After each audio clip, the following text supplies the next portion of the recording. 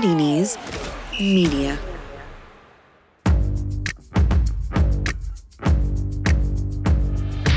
Totally Football Show. In today's all-killer, absolutely no-filler edition, we tackle wedding news, literally flip reverse that time stream as we ask what if Roman Abramovich had bought Arsenal instead, and have flicks and kicks on Escape to Victory, a film about a group of people using football as a means to escape their confinement. The very thought. All that plus your questions and some totally huge news in the Totally Football Show in association with Paddy Power.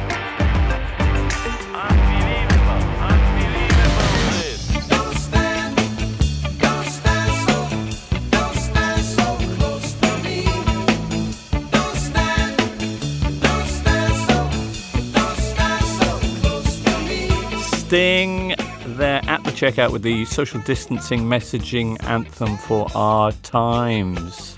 We're joined on today's Totally Listener by you. Thank you very much. Also here, Raphael Honigstein. Hello, Rafa. Hello, James. Hey, Tom Williams is on board. Good day to you, Tom. Good day, James. And hello, Duncan Alexander. Hello. How are you? I'm very well, thank you, Duncan. Hey, it would have been internationals this weekend, so there's that. What, are you saying that this is an unexpected positive consequence of the shutdown? Well, that's not for me to say, Tom Williams. I don't know, I was very much looking forward to Germany-Italy in Nuremberg. And I was due to be at Wales, USA. Were you, Tom? Where was that going to be? Missed out on a trip to Cardiff. Crikey. Duncan, what would you have been doing? I would have been probably not watching the internationals, I think. I see. So I've stayed solid on that front. Duncan spends his weekends when there's international football on just watching Premier League years on a loop, so nothing has really changed for him in that respect. Nice. Well, none of that football, of course, happening because of COVID-19, as you've probably heard. The coronavirus crisis has seen all sorts of football clubs and football figures doing very positive things. Gary Neville famously opening up his Manchester hotels for NHS workers. Jose Mourinho this week seen helping out at the Enfield branch of Age UK. Pep Guardiola immediately going out and donating $1 million to Spanish anti-COVID-19 efforts. Rafa, I read that in Germany, Bayern Munich's players have taken a whopping 20% pay cut to help other employees at the club get through the coronavirus crisis. That's correct. The same thing happened at Borussia Dortmund. Similar thing happened at Borussia Mönchengladbach, simply because the clubs are without massive chunks of their income, and it's relatively easy for the big shots, the players as well as the executives, to take a pay cut to make up for that shortfall, and is seen as not even a charitable gesture, but something that is natural and a given, in the words of Manuel Neuer, the FC Bayern captain. All right, fair enough. Meanwhile, in Liberia... Would you do the same for us, James? I thought I was moving on really quickly. Meanwhile, in Liberia, Andre says, can we have a bit of love for George Weah's coronavirus song? That's right. The Liberian president has partnered with local gospel musicians and secular singers in Liberia to produce an anti-coronavirus anthem for his people. It's called Let Us Stand Together and Fight Coronavirus. Slightly mixed message there, as Andre points out, but this is what it sounds like. It follows that the single most important thing you can do to protect yourself is keep your hands clean by washing them frequently with soap and water, all hand sanitizer. Liberia's index case of COVID-19, by the way, is a senior government official who came back from an international conference in Switzerland, evaded quarantine, then tested positive after he felt unwell, and now stands accused of deliberately putting the public at risk. So, cautionary tale there for you. What did you make of the music, Tom? Enjoyed it. A bit of a Baz Luhrmann vibe, certainly in the verses, getting the message across. A string to George Weah's bow that I was not aware existed until now. He's quite the Renaissance figure because, of course, footballer, country leader, and previous to actually taking up football, he was a telephone repairman. Oh, was he now? Just leave you that one there. In other COVID-19 news, Duncan, National League have made the shock announcement that they're not going to be seeking to finish their season. Matt, 35, asks, what impact, if any, do you think that this will have on the Football League and then ultimately the Premier League? A lot of people talking about a knock-on effect here, guys. Why would that be? Well, obviously, if they do it, then it seems more likely, I guess, that the leagues higher up would do it. I mean, Barrow are particularly concerned because they've been, top of the National League for a long time. They've, awaiting their return to the Football League for the first time since the 70s. I guess you could argue that, obviously, with Bury going out of business, there is a free slot in League Two. So maybe there's some sort of, Barrow go up, even though the league is abandoned. But yeah, I mean, it does throw into light the fact that it is looking quite unlikely that teams can resume in May or even June. So yeah, I think the next few weeks there's going to be a lot of toing and froing. Non-league clubs, of course, hardest hit perhaps by the cash flow crisis. Many of them are due to pay their contracted staff this week. In other better news, excitingly, one player has taken part in a match this week. It's Hulk. The former Porto and Brazil star, now at Shanghai Shenhua, has gotten married. Touching scenes here as he tied the knot with his ex-wife's niece. A very sudden marriage, this, which has consisted, as far as I can tell, so far of him putting married on his Facebook status and then taking photographs with the pair of them wearing wedding bands. But it is the niece of his former wife, who he split up with last year. Apparently, the sudden nuptials were caused by Camilla, that's the niece's name, needing a visa to stay in China. Remarkable story. Good luck to them, though, I say. I mean, at least they won't have to go through the whole, how did you meet rigmarole. So that's good. I mean, it reminds me actually of do people know about Jacques Anquetil, the French cyclist, his personal relations, which are baffling to say the least. So he was a big star in the 50s and 60s. He married his doctor's wife, so that's one sort of up on the dubious channel, and then he couldn't have children with her. So he then persuaded his wife so he could have children with his stepdaughter. So he did that.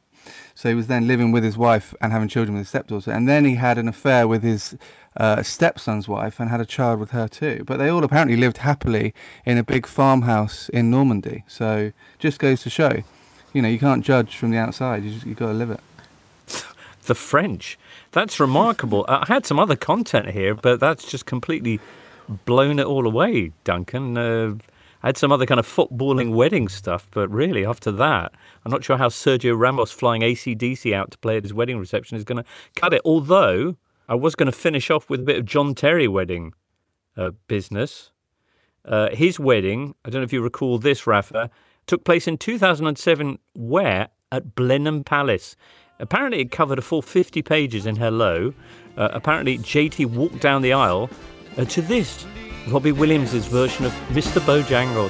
Mr. Bojangles, Mr. Bojangles, Mr. Bojangles, come back and dance. No, you're crying. Dinner was a classic prawn cocktail, it says, followed by pie and mash or fish and chips wrapped in newspaper, which sounds brilliant, I've got to say, plus something described as a baked bean cake. And then Lionel Richie did a surprise set. Boom. All night long, I'm sure. Whoa. I mean, baked bean cake. I don't know. Not for me, Clive. I don't know. I also don't know what John was wearing for the ceremony, but I think I've got an idea. Well, obviously, Blenheim Palace is the ancestral home of Winston Churchill as well, and, captain, leader, legend in both senses. Oh, yeah. Very nice, Duncan. Very nice indeed. All right. Well, that's it for part one. Coming up next, some exciting proposals for a shortened season, some very big news, and flip reverse. I'm Jose Mourinho. I know a thing or two about being special. Tall Swedish strikers with little ponytails, special. Winning the daily jackpot on Paddy Power games, not special. Understood, Jose. Yes, someone wins an average £40,000 jackpot every single day. So if you win, don't think you're special. Daily Jackpots by Paddy Power Games. Jackpots must be awarded by 11 p.m. and vary from day to day. Jackpot is shared with other operators. Available on selected games. T's and C's at paddypower.com. 18 plus BeGambleAware.org. Hey, listener. As you know, getting to the shops is a little tricky right now. But you can let our sponsors, Harry's, take a load off when it comes to shaving. Now, I've got a beard, as you know. That doesn't mean I don't need to get my shave on, perhaps around the neck, upper cheek, and across the top of my head. And the good news is that Harry's cucumber and aloe shave gel allows me to lather into a luxurious foam and slide their precision-engineered blades across my face and head, avoiding nicks and cuts. So if you're fed up with overpriced razors, why not get yourself a Harry's trial set delivered right to your door for just £3.95. It's got everything you need for a close, comfortable shave: a non-slip handle in your choice of blue, orange or green, a 5-blade razor cartridge with a lubricating strip, a trimmer blade, that rich lathering shave gel, and last but not least, a travel blade cover. All you have to do is head to harrys.com/totallyfootball. That's harrys.com/totallyfootball.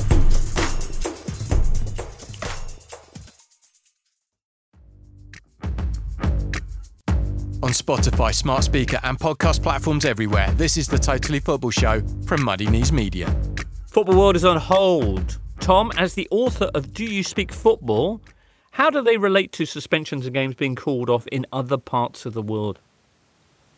Well, I did have a look in the book to find appropriately relevant language, but given how unprecedented this situation is, I didn't find very much. What I did find was an example from Colombia, and we're about to talk about what may happen to this season, whether it's going to be able to be finished, and the potential consequences for next season. And in 1995, the Colombian league authority decided that Colombian football was going to switch to a European-style autumn to spring format, having previously been a spring to autumn affair. But then attendances plummeted, so they decided they were going to switch back to the old format. But they decided to continue with the season that had already started. So the 1996-97 season in Colombia lasted for 15 months. And America de Cali were eventually crowned champions in December 1997, having played 76 matches. So out of all the potential solutions for finishing this season and knock-on effects for the season that follows, I think at the very least we should be able to avoid a situation like that, you'd hope. Wow. Alfred Joyner actually got in touch on this note with a suggestion for a shortened season. He says if we're trying to get everything back on track by the 2021 Euros, and this season's going to get extended, well, then we do need to do a shorter campaign. I propose, says Alfred, a truncated season copying the Scottish Premiership model.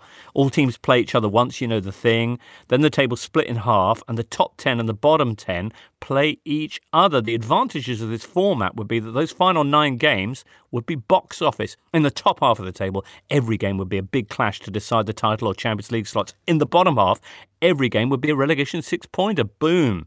Interesting. Taking Alfred's model, if we split this season after 19 games, do you know who'd be in the top half? Sheffield United? Absolutely, Rafa. And so would Newcastle and Crystal Palace. And who would be in the bottom half battling relegation? Everton and Arsenal. Wow. This sounds way better than the actual, thing.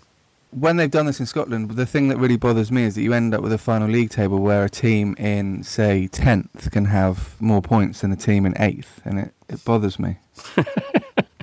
Now, while lots of other tournaments are currently suspended, we've got exciting news, listener, of a competition that will be going ahead from this Monday. If you've ever wondered, these Totally Football Show pundits sound knowledgeable, but I wonder which one knows the most. Well, we're going to find out together, because starting Monday, we're doing our very own World Cup of Totally Pundits.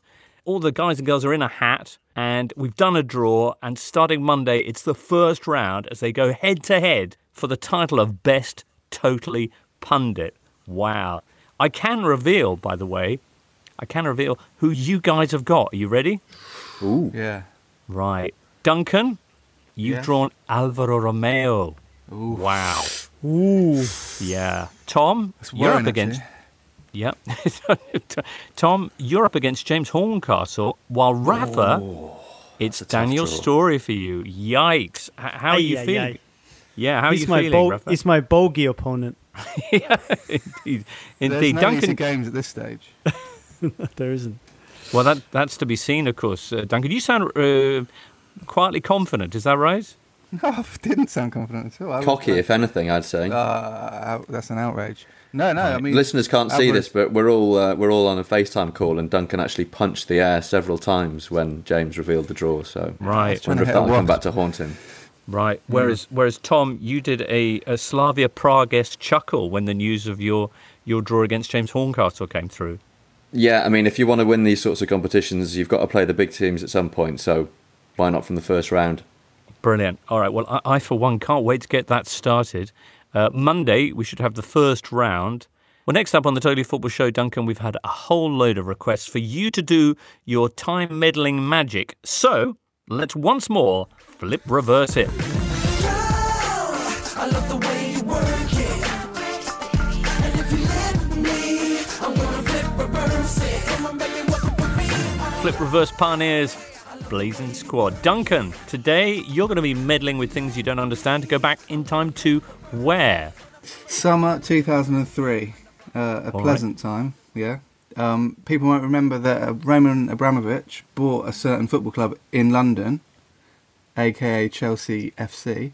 He could have bought Arsenal FC. Now, that would have unleashed an entirely different timeline.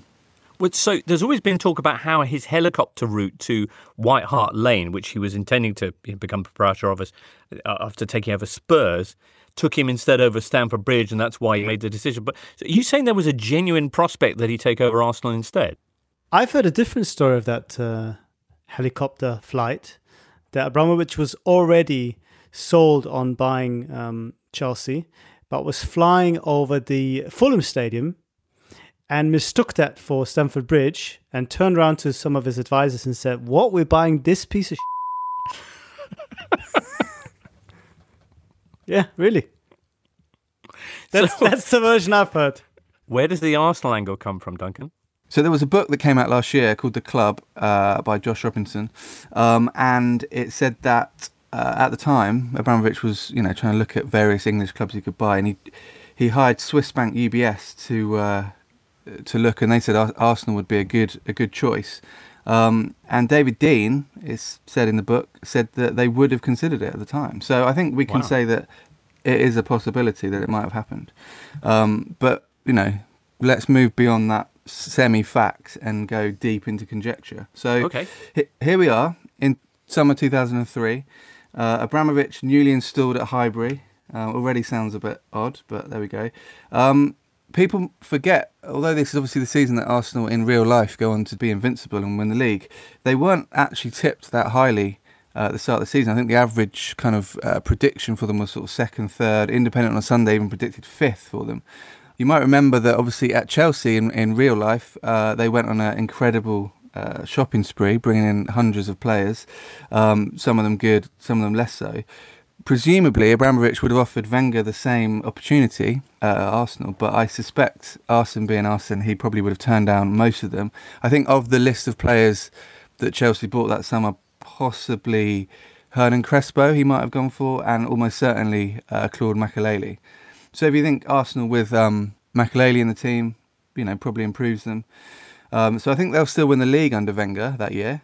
I don't think they'll be invincible because that is such a random event that if we're gonna alter history a little bit, that I think they won't go unbeaten. But I think the big change that season is that Arsenal get through to the Champions League final because they don't have to play a bolstered Wayne Bridge fueled Chelsea in the quarterfinals and go out.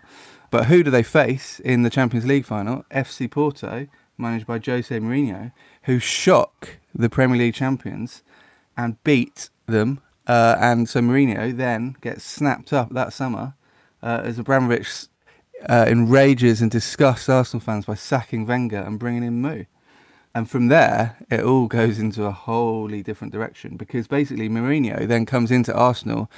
He reconstructs their defence. He brings in JT from now struggling Chelsea because Chelsea crashed out the Champions League in 03-04. They're in deep financial trouble. They're about to get relegated, a la Leeds. Are they still under Ranieri? Ranieri goes at the end of that season, but they're just scratching around for any old manager. Sam Allardyce, I think, comes in from Bolton at this point. Can't really keep them up. Chelsea end up going down in 2005-06. They fall as low as 18th in League One. they've never got back to the Premier League. They're still, they're doing well in the Championship. They're kind of, in and around the playoffs. Think kind of Nottingham Forest style. But, the big thing as well is that Arsenal go on to win their first 3 seasons, the Premier League in their first 3 seasons under Mourinho. So they win 04-05, 05-06 and 06-07. They become the first team ever to win 4 English League titles in a row. But Mourinho's relationship with Abramovich deteriorates, particularly post-2006 when Arsenal moved to their new stadium. There's a slight financial impact there, and Mourinho still leaves in 2007. So, his timeline then picks up real life again. But Right. I think the big takeaways for me are that, Mourinho improves Arsenal, which I'm sure Arsenal fans will be delighted to hear, and Chelsea really have fallen giants. Wow. What happens to Arsene Wenger? Well, he disappears for a year. No one's really sure where he goes. A lot of rumours going around, but he eventually emerges a couple of years later when Alex Ferguson can't compete with Mourinho's Arsenal. They're just too good. Henry up front, JT at the back. So Wenger eventually replaces Ferguson at Old Trafford. Wow. Tom Williams, any thoughts on that chilling scenario? Yeah, I quite enjoyed that. I thought it was quite believable. Solid foundations. I was surprised to see Chelsea fall away so alarmingly. I quite like the idea that if Abramovich doesn't go to Chelsea and hire Mourinho, Chelsea don't become this intensely dislikable club and actually become a sort of people's club, the kind of Everton to Abramovich's all-powerful Liverpool, if that makes sense, in a London setting. Hold on to players like Gianfranco Zola, Jimmy Floyd Hasselbank. Obviously, you got Frank Lampard there, your Carlton Coles, your Mario Staniches. Maybe they knock around for a bit longer in the Premier League and become this, this free-flowing team under Ranieri who's able to carry on playing his brand of football and become a kind of neutral's favourite. Duncan, do you think that Abramovich would have weathered the financial implications of the Emirates better than Arsenal and would have kept them competitive? Yeah, I think they would have been able to stay at the top of the shopping list in those summers where, obviously, looking back, Arsenal really did not have that purchasing power. So I think that would have changed. But I think Mourinho would have still fallen out with him at some point over something. What would have happened to Fulham, though, Duncan? Well, I think they would have still got to the UEFA Cup final, and I don't know how or why, but that would have happened. Right. In many ways, even stranger than the events you've just described. Well, That was a fantastic reverse it from Duncan Alexander. A lot of people, as I say, writing in with suggestions of things they'd like to see, alternate realities they'd like to see explored, and you can understand why in our current dimension. Up next, everybody, it's time for another bit of escapism, if you will. Flicks and Kicks with Escape to Victory. Brazil, Carnival, Sex, Pelé. Sorry, that's Escape to Victory here. Now is the time for heroes. Victory. You've never seen anything like it. I'm Jose Mourinho. I know a thing or two about being special. Football pundits who actually understand management, special. Winning the daily jackpot on Paddy Power Games, not special. Understood, Jose. Yes, someone wins an average £40,000 jackpot every single day. So if you win, don't think you're special. Daily Jackpots by Paddy Power Games. Jackpots must be awarded by 11 p.m. and vary from day to day. Jackpot is shared with other operators. Available on selected games. T's and C's at paddypower.com. 18+ BeGambleAware.org.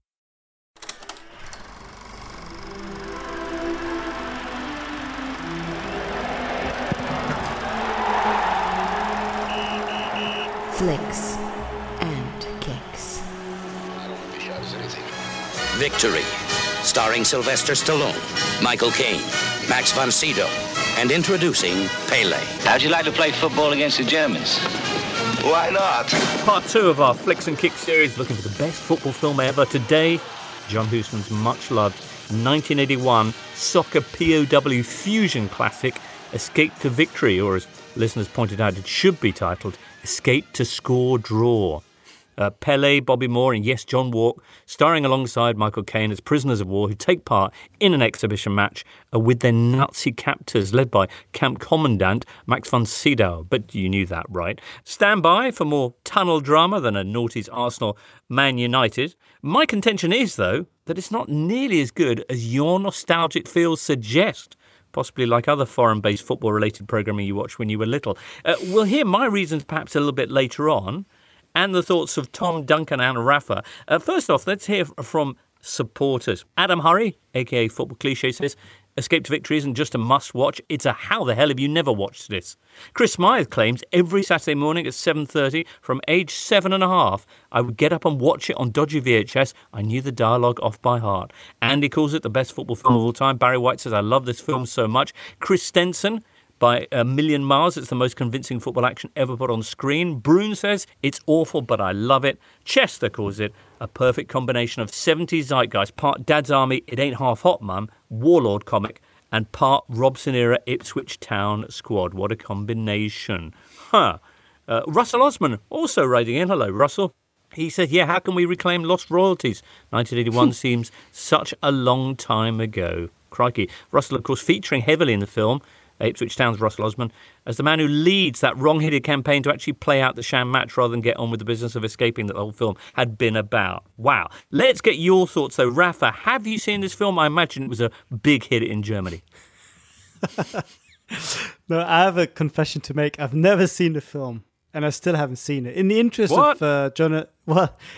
of journalistic research, I tried to find it this week, but I could only see the last 6 minutes. Right. On a YouTube and the trailer, and it struck me that I think the original title was just Victory. In America, it was Victory. Yeah, I wonder why that is. I'm thinking that maybe Victory in itself was almost trivial, or perhaps the fact that they didn't win the game was the issue. But Escape to Victory kind of suggests that escaping had a wider relevance and then helped. As far as winning the war is concerned, I think it was given extra gravitas for UK market.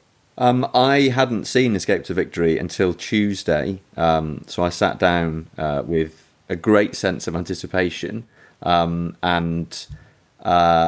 was surprised to discover that it is objectively a terrible film that makes no sense, that is just really quite poorly acted and confusing. But at the same time, I'm sure had I first watched it when I was about 12 years old, I would have loved it. And had it been the sort of film that, the family put on at family get-togethers and we all recited the dialogue together, I might have fallen in love with it as well. But coming to it cold at my age, it was, it was quite a baffling watch. Well, I had seen it many times in my youth, but it was funny rewatching it this week. Some bits I remembered really, really clearly, like the game. And the bath imploding, all the water going down the hole. But then there was huge chunks of it that I had no recollection of at all. I never clocked as a kid just how unfit Michael Caine was, and like the least convincing footballer ever. He can't run. Like he tries to jog at one point and like he gives up after a few meters. There were a couple of nice touches. I thought there was one line from Colby, Michael Caine's character, when he's convinced to put this team together, when he says, okay, I'll do it, but I want meat, fresh vegetables and beer, which is very much a kind of 2020 London-style living, isn't it? I mean, that is what we all want deep down. Also a curious notion of how you prepare footballers for a game, meat, vegetables and beer. Well, I mean, it covers most of the, food groups, but he also, there's one great bit where they start to train, and one of the lads gets a football and he chucks it away and says, we won't be needing that for a while. And it was the most English distillation of, let's just run ourselves into the ground and not bother with any kind of ball work. I quite enjoyed the very low bar that it took for Colby to invite people to join the team. You've got Sly Stallone's Hatch herring around, like begging to be given a place on the team and being told no because he's hopeless.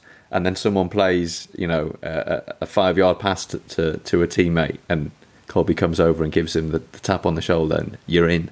Is Stallone being turned down because he's American? No, it's because he doesn't know how to play football. Yeah, but Yeah, it's he's- synonymous, I guess. He says at one point early on, you play English, I play American. What sort of game is this for old ladies and fairies? Which, I mean, we've all thought about football. In no way do we endorse that as a statement. He's very much the precursor of the kind of English side with the American keeper that was so prevalent, of course, later on in the Premier League. As for the match, well, I mean, my thoughts on this, Houston, I have a problem very much. John Huston, legendary director, who puts it together, and it's essentially very much a film of two halves. The first hour, which is your kind of store brand version of The Great Escape, even down to the knockoff Elmer Bernstein score, is, I find, stately but solid Sunday afternoon stuff. I'm down with that. My problems really start in the second hour when all of the atmosphere and build-up is discarded for the match and the notional escape attempt. The match, let's have a quick look at that first of all, for me is actually desperately drab. I mean, you've got some of the greatest stars, Bobby Moore, Osvaldo Ardiles, Pele, and I'm expecting, to borrow Big Ron's phrase, Hollywood passes. Instead, they just kind of run up and down a bit, and you get two touches. Yeah. I mean, I think those the balls thing were is, very heavy at the time. That's true. At Opta, a long time ago, we actually analysed this game from all the footage that there is. Obviously, there's not the full 90 minutes. And there was a ridiculous number of tackles. I mean, there's a slide tackle every sort of 3 seconds. As soon as someone gets the ball, 3 or 4 men launch themselves at him. And basically, the idea of football is a kind of, running man style, just avoid the legs coming in and then you might get a shot. And we mustn't beat around the bush. Hatch, Stallone's character, is the worst goalkeeper in the history of football.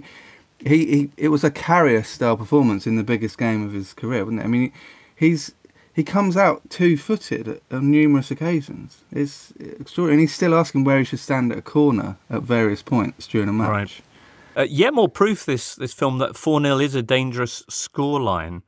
But, yeah, I mean, I was just disappointed that all those stars and all they got to put in their movie was one rainbow flick from Ardiles and one bicycle kick, which admittedly, if you were watching this back in 1981, might have seemed like unheard of wizardry, but not so much now. But even the rainbow flick, which is one of the seminal moments of the film, performed by Ozzy Ardiles in character as Carlos Rey, he kind of botches it, because rather than rainbow flicking the ball over the head of an opponent and then gathering it on the other side, a la Neymar, it just goes to a teammate, and Ardiles has to kind of just watch this slightly disappointing trajectory.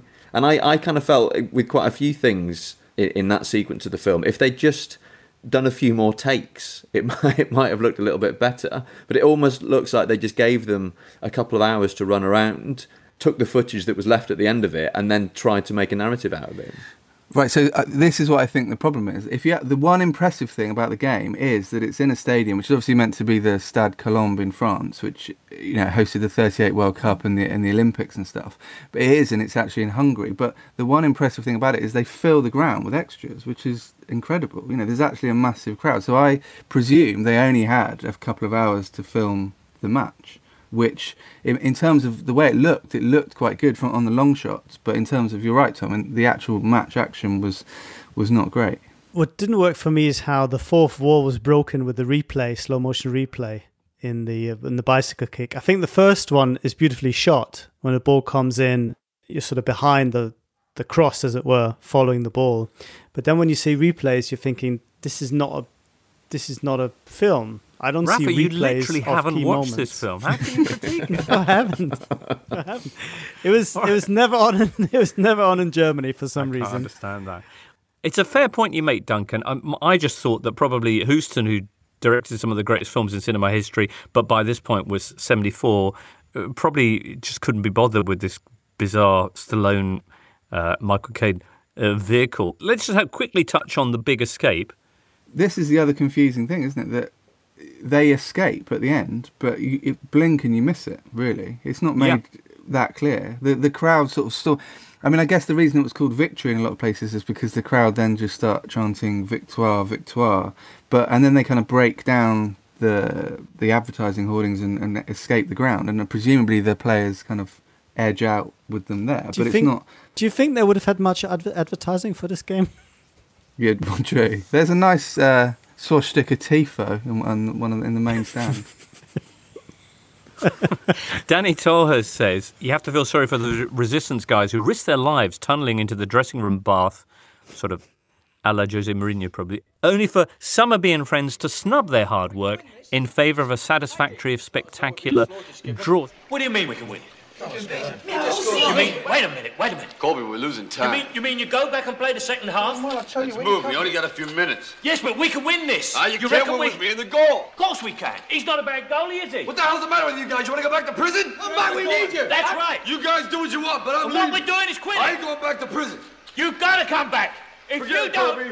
if I you waited don't too long come to get back, out. we can't go. Hatch, if you go, we've all got to go with you. We can't go back without the goalie. So this is the other issue I have, the whole kind of escape bit, which in the end it just turns out to be a matter of putting some overcoats over your kit and wandering past the Germans who kind of wave their rifles in the air but make very little attempt to stop the crowd exiting with the prisoners in tow. Well, also the discussion at half time, they're halfway down the ladder and someone says, no, we've got to win this game. And Michael Caine's character's like, no, we don't. And then within 2 seconds, he's like, oh yeah, all right, let's go and do it. There's no... I think that's probably the worst bit of the entire film and one of the worst sequences of dialogue I think I've ever witnessed. Yeah. Because Michael Caine is determined to follow Sly Stallone down the tunnel, and then he hears a couple of guys say, no, we want to stay and play. And then Pele gives that painfully uncharismatic speech. Please, Hart. That game means a lot to us. You know that. We must go back. Hart, if we run now, we lose more than a game. Please, Hart. And Michael Caine's character is convinced that, no, they must go back and win the match, that they eventually draw. Rather than do the big escape that was so important that they actually mention it in the title. Basically, they stood around like a group of lads discussing whether to go in for one more jar here or trying to get past the bouncers at Faces. Yeah. There's the level of kind of tension about the whole thing. I mean, it is a film that is entirely devoid of any notion of danger, possibly because the kind of one main German character is the very lovable Max von Sydow. Well, I mean, the film starts with an Allied prisoner attempting to escape from the camp, being caught in the barbed wire fencing and then machine gunned to death. And that's the only bit of bloodshed in the film. And you kind of feel like that the makers of the film felt, well, we've established from the off that these guys are not to be messed with. So even if we make them bafflingly nice from that point on, to the extent that when the fans rush the pitch at the end, the German soldiers opt to kind of stand aside and not use their very menacing looking weapons. What it seemed to veer between kind of serious points and jovial points. Caine insists that he gets sort of Polish and Czech players at one point, and then they bring in some guys who obviously been in far worse camps in Eastern Europe, and it's quite a jarring moment for the film, and it doesn't really seem to fit with the general arc, really. My most surprising discovery was that the German national team manager Reinhold Müller, who appears in the film for all of about a minute, is played by the same fella who plays Councillor David Horton in Vicar of Dibley, which was a kind of a commingling of two worlds that had previously existed very separately in my head, to the extent that I'd ever thought about potential crossover between those two. Right. The big question then, if you were making it now, and there has been talk, I think, at various stages of a remake, latest version with Spanish director Jaime Jolet Serra, who directed Goal 2. So if you were to make a new version, a remake, who would be in it? Or which Hollywood actor would go in Goal? Goal 2 is the best of the trilogy. It's a bit darker than the others. I would put Arnie Hammer in Goal, I think, as the Sly Stallone character. Mm-hmm. He's got that kind of American hunkiness. I think that would work. I'd put Sly Stallone in. I mean, he's still around. he's bigger now than he was then, so he's probably got more chance of saving a shot. I think if you were going to try and be faithful to the original, you'd have to also find footballers who can't act. So I'd be looking at your Wayne Rooney's, your Ryan Giggs's, just to keep that level of non-charisma. Let's be honest as well. The reason that Pele overhead kick is such an iconic moment is because not many players did overhead kicks in those days. But now it's a pretty standard. Look at the Champions League a couple of years ago. We had Ronaldo's, we had Gareth Bale's in the final against Liverpool. I mean, players are regularly doing the kind of, and as Tom said, Neymar does a rainbow flick every 3 minutes in Ligue 1. So it's kind of, modern football has kind of surpassed even the most glamorous moments of escape to victory. But in an indication of how rare it was, I think that was the only overhead bicycle kick that Pele ever scored. Although he is counting that goal as one of his 1,000. I mean, no, of course.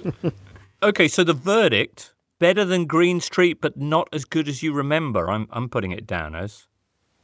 I would, if someone said to me, you got to watch Green Street or Escape to Victory again, having watched both of them in the last week, I would probably go Green Street. Really?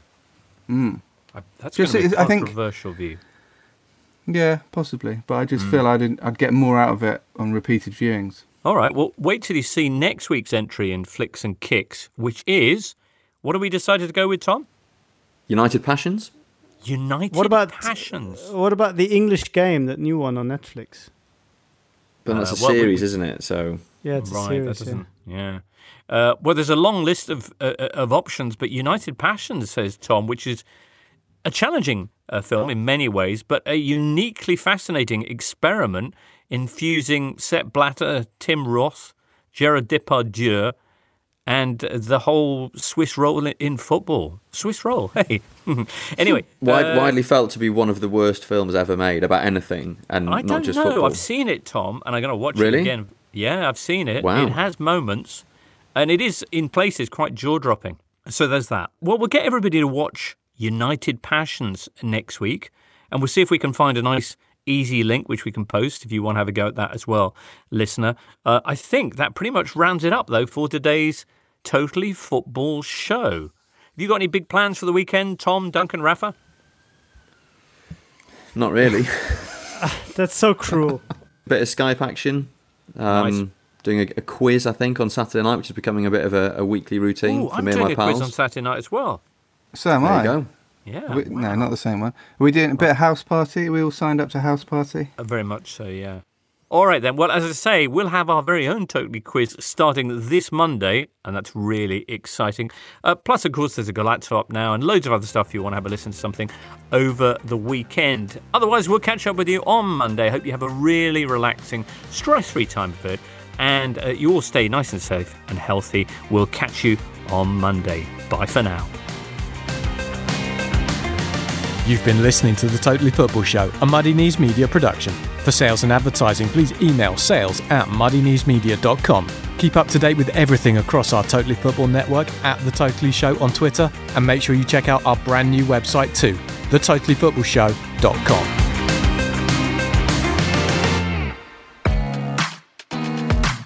Hello, I'm Emma. And I'm Jeffers. And we're the Series Linked podcast. Subscribe to our channel for all of the biggest TV interviews. And to stay on top of all the latest telly. It said Gervais sometimes fluffs his lines. Like I'd have left them in. It's a stunning place to shoot. I put something up on Instagram and then somebody would post going, oh, you look at you lazy-eyed and you're ugly, aren't you? And on the way in upcoming episodes, we speak to Imelda Staunton, David Baddiel, Carl Pilkington, and many more. Just search for Series Linked. That's Series Linked.